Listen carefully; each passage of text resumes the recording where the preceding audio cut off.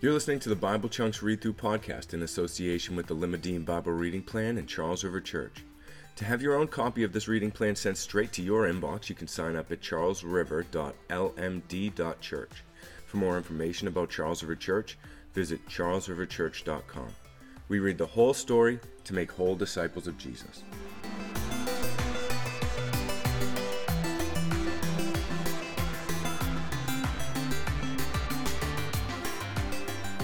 Hey, welcome to Bible Chunks, where we read through the Bible in the chunks or sections based on themes that it was designed to be read in so we can get a better handle on the story of God. My name's Kevin. That's enough about me. Let's dive into the Word. Today we'll be reading Romans 9:1 through 11:36. 90 verses today. I'm speaking the truth in Christ. I'm not lying. My conscience bears me witness in the Holy Spirit that I have great sorrow and unceasing anguish in my heart. For I could wish that I myself were accursed and cut off from Christ for the sake of my brothers, my kinsmen according to the flesh. They are Israelites, and to them belong the adoption, the glory, the covenants, the giving of the law, the worship, and the promises. To them belong the patriarchs, and from their race, according to the flesh, is the Christ, who's God over all, blessed forever. Amen. But it is not as though the word of God has failed. For not all who are descended from Israel belong to Israel. Not all are children of Abraham, because they are his offspring. But through Isaac shall your offspring be named. This means that it is not the children of the flesh who are the children of God, but the children of the promise are counted as offspring. For this is what the promise said. About this time next year I will return, and Sarah shall have a son. And not only so, but also when Rebekah had conceived children by one man, our forefather Isaac, though they were not yet born and had done nothing, either good or bad, in order that God's purpose of election might continue, not because of works, but because of him who calls, she was told, the older will serve the younger. As it is written, Jacob I loved, but Esau I hated. What shall we say then? Is there injustice on God's part? By no means. For he says to Moses, I'll have mercy on whom I have mercy, and I'll have compassion on whom I have compassion. So then it depends not on human will or exertion, but on God who has mercy. For the scripture says to Pharaoh, for this very purpose I've raised you up, that I might show my power in you, and that my name might be proclaimed in all the earth. So then he has mercy on whomever he wills, and he hardens whomever he wills. You'll say to me then, why does he still find fault? For who can resist his will? But who are you, O man, to answer back to God? What will what is molded say to its molder, why have you made me like this? Has the potter no right over the clay to make out of the same lump one vessel for honorable use and another for dishonorable use? What if God, desiring to show his wrath and to make known his power, has endured with much patience vessels of wrath prepared for destruction, in order to make known the riches of his glory for vessels of mercy, which he's prepared beforehand for glory, even us whom he's called, not from the Jews only, but also from the Gentiles. As indeed he says in Hosea, those who were not my people I will call my people, and her who was not beloved I will call beloved. And in the very place where it is said to them, you are not my people, they will be called sons of the living God. And Isaiah cries out concerning Israel, though the number of the sons of Israel be as the sand of the sea, only a remnant of them will be saved. For the Lord will carry out his sentence upon the earth fully and without delay. And as Isaiah predicted, if the Lord of hosts had not left us offspring, we would have been like Sodom and become like Gomorrah. What shall we say then? That Gentiles who did not pursue righteousness have attained it? That is, a righteousness that's by faith. But that Israel, who pursued a law that would lead to righteousness, did not succeed in reaching the law? Why?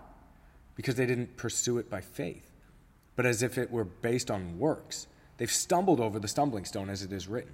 Behold, I'm laying in Zion a stone of stumbling and a rock of offense, and whoever believes in him will not be put to shame.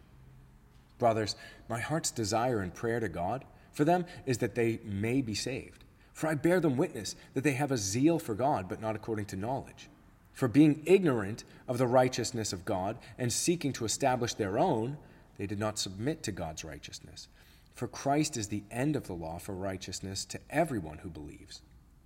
For Moses writes about the righteousness that is based on the law, that the person who does the commandments shall live by them. But the righteousness based on faith says, do not say in your heart who will ascend to heaven, that is to bring Christ down, or who will descend into the abyss, that is to bring Christ up from the dead. But what does it say? The word is near you, in your mouth and in your heart. That is the word of faith that we proclaim.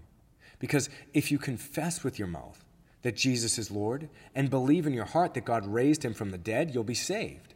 For with the heart one believes and is justified, and with the mouth one confesses and is saved. For the scripture says, everyone who believes in him will not be put to shame. For there is no distinction between Jew and Greek, for the same Lord is Lord of all, bestowing his riches on all who call on him. For everyone who calls on the name of the Lord will be saved. How then will they call on him in whom they've not believed? And how are they to believe in him of whom they've never heard? And how are they to hear without someone preaching? And how are they to preach unless they're sent? As it is written, how beautiful are the feet of those who preach the good news. But they've not all obeyed the gospel. For Isaiah says, Lord, who has believed what he has heard from us? So faith comes from hearing, and hearing through the word of Christ.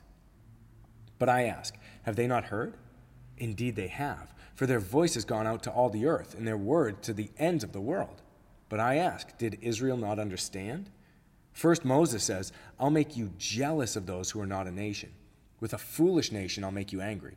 Then Isaiah is so bold as to say, I have been found by those who did not seek me. I've shown myself to those who did not ask for me. But of Israel, he says, all day long, I've held out my hands to a disobedient and contrary people. I ask then, has God rejected his people? By no means. For I myself am an Israelite. I'm a descendant of Abraham, a member of the tribe of Benjamin. God's not rejected his people whom he foreknew. Do you not know what the scripture says of Elijah, how he appeals to God against Israel? Lord, they've killed your prophets. They've demolished your altars, and I alone am left, and they seek my life. But what is God's reply to him? I've kept for myself 7,000 men who have not bowed the knee to Baal. So too, at the present time, there is a remnant chosen by grace. But if it is by grace, it's no longer on the basis of works. Otherwise, grace would no longer be grace. What then? Israel failed to obtain what it was seeking. The elect obtained it, but the rest were hardened, as it is written. God gave them a spirit of stupor, eyes that would not see and ears that would not hear, down to this very day. And David says, let their table become a snare and a trap, a stumbling block and retribution for them. Let their eyes be darkened so that they cannot see and bend their backs forever. So I ask, did they stumble in order that they might fall? By no means. Rather, through their trespass, salvation has come to the Gentiles, so as to make Israel jealous. Now, if their trespass means riches for the world, and if their failure means riches for the Gentiles, how much more will their full inclusion mean? Now I'm speaking to you Gentiles. Inasmuch then as I am an apostle to the Gentiles, I magnify my ministry in order somehow to make my fellow Jews jealous, and thus save some of them. For if their rejection means the rejection of the world, what will their acceptance mean but life from the dead? If the dough offered as firstfruits is holy, so is the whole lump. And if the root is holy, so are the branches. But if some of the branches were broken off, and you, although a wild olive shoot, were grafted in among the others, and now share in the nourishing root of the olive tree, do not be arrogant toward the branches. If you are, remember, it's not you who support the root, but the root who supports you. Then you will say, branches were broken off so that I might be grafted in. That is true. They were broken off because of their unbelief. But you stand fast through faith. So do not become proud, but fear. For if God did not spare the natural branches, neither will he spare you. Note then the kindness and severity of God. Severity toward those who have fallen, but God's kindness toward you, proven you continue in his kindness. Otherwise, you too will be cut off. And even they, if they do not continue in their unbelief, will be grafted in. For God has the power to graft them in again. For if you were cut off from what is by nature a wild olive tree, and grafted, contrary to nature, into a cultivated olive tree, how much more will these, the natural branches, be grafted back into their own olive tree? Lest you be wise in your own sight, I don't want you to be unaware of this mystery, brothers. A partial hardening has come upon Israel, until the fullness of the Gentiles has come in. And in this way, all Israel will be saved, as it is written, The deliverer will come from Zion. He'll banish ungodliness from Jacob, and this will be my covenant with them when I take away their sins. As regards the gospel, they are enemies for your sake. But as regards election, they are beloved for the sake of their forefathers. For the gifts and the calling of God are irrevocable. For just as you were at one time disobedient to God, but now have received mercy because of their disobedience, so they too have now been disobedient, in order that by the mercy shown to you, they also may now receive mercy. For God has consigned all to disobedience, that he may have mercy on all. Oh, the depth of the riches and wisdom and knowledge of God! How unsearchable are his judgments, and how inscrutable are his ways! For who has known the mind of the Lord? Who has been his counselor? Or who has given a gift to him that he might be repaid? For from him and through him and to him are all things. To him be glory forever. Amen.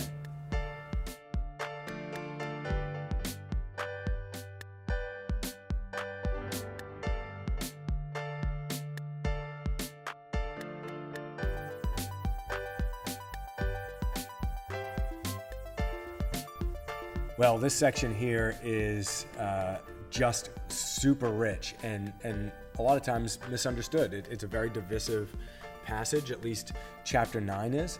But I think that if we read it in context, we can see that God is coming off of his conversation. It doesn't plop down out of nowhere. It's based on everything that he has said so far. And so the law has shown us that we are sinful and that the law is good and that we are bad, but we need God's grace through Christ in order to be made new creations who have new inward godly desires, so that the law is now written on our hearts, so that the law is good.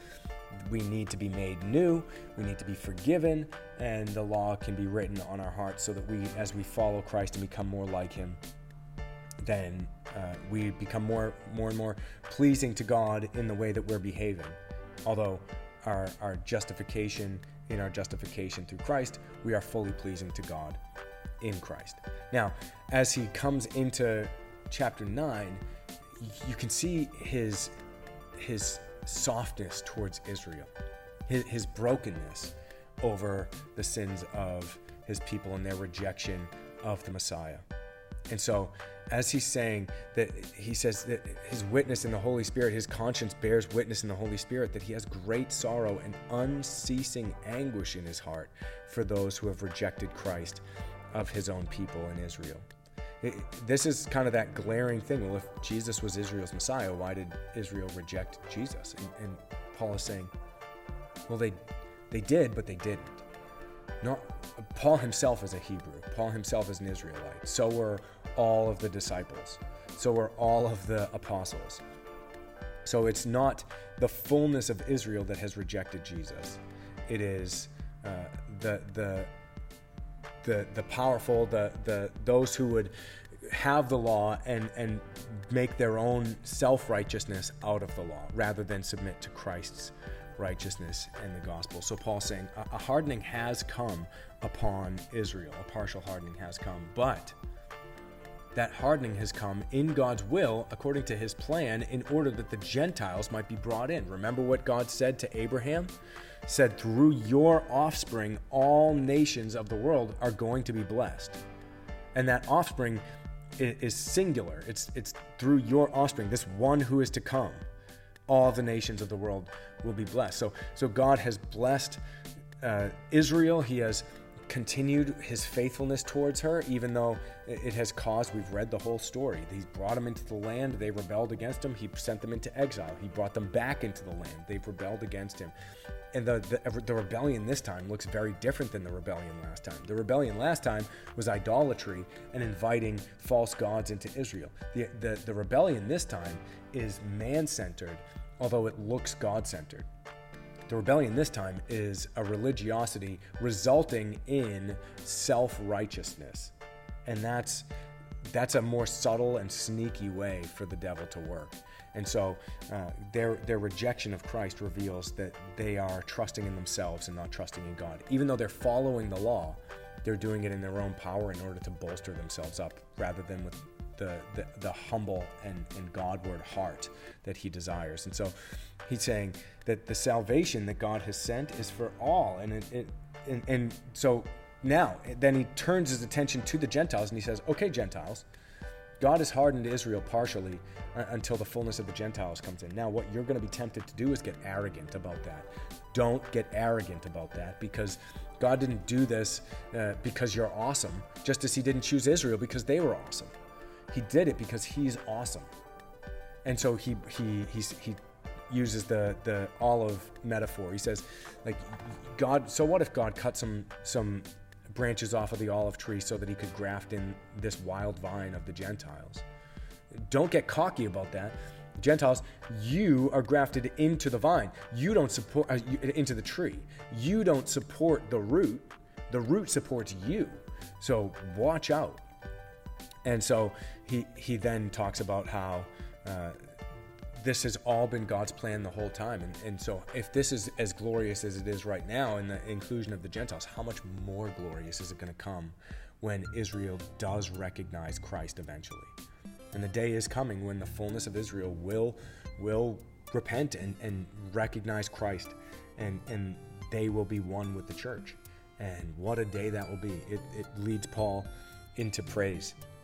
For from him and through him and to him are all things. To him be glory forever. Amen. And so as we wrap up this section today, I'd ask you to consider, what does this section of Scripture tell us about who God is, what he's like, and what he wants for the world and for you? What does it tell you about yourself?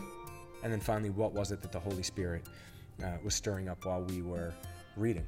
Take those thoughts, turn them into prayers, and we'll be right back here tomorrow. Until then, God bless.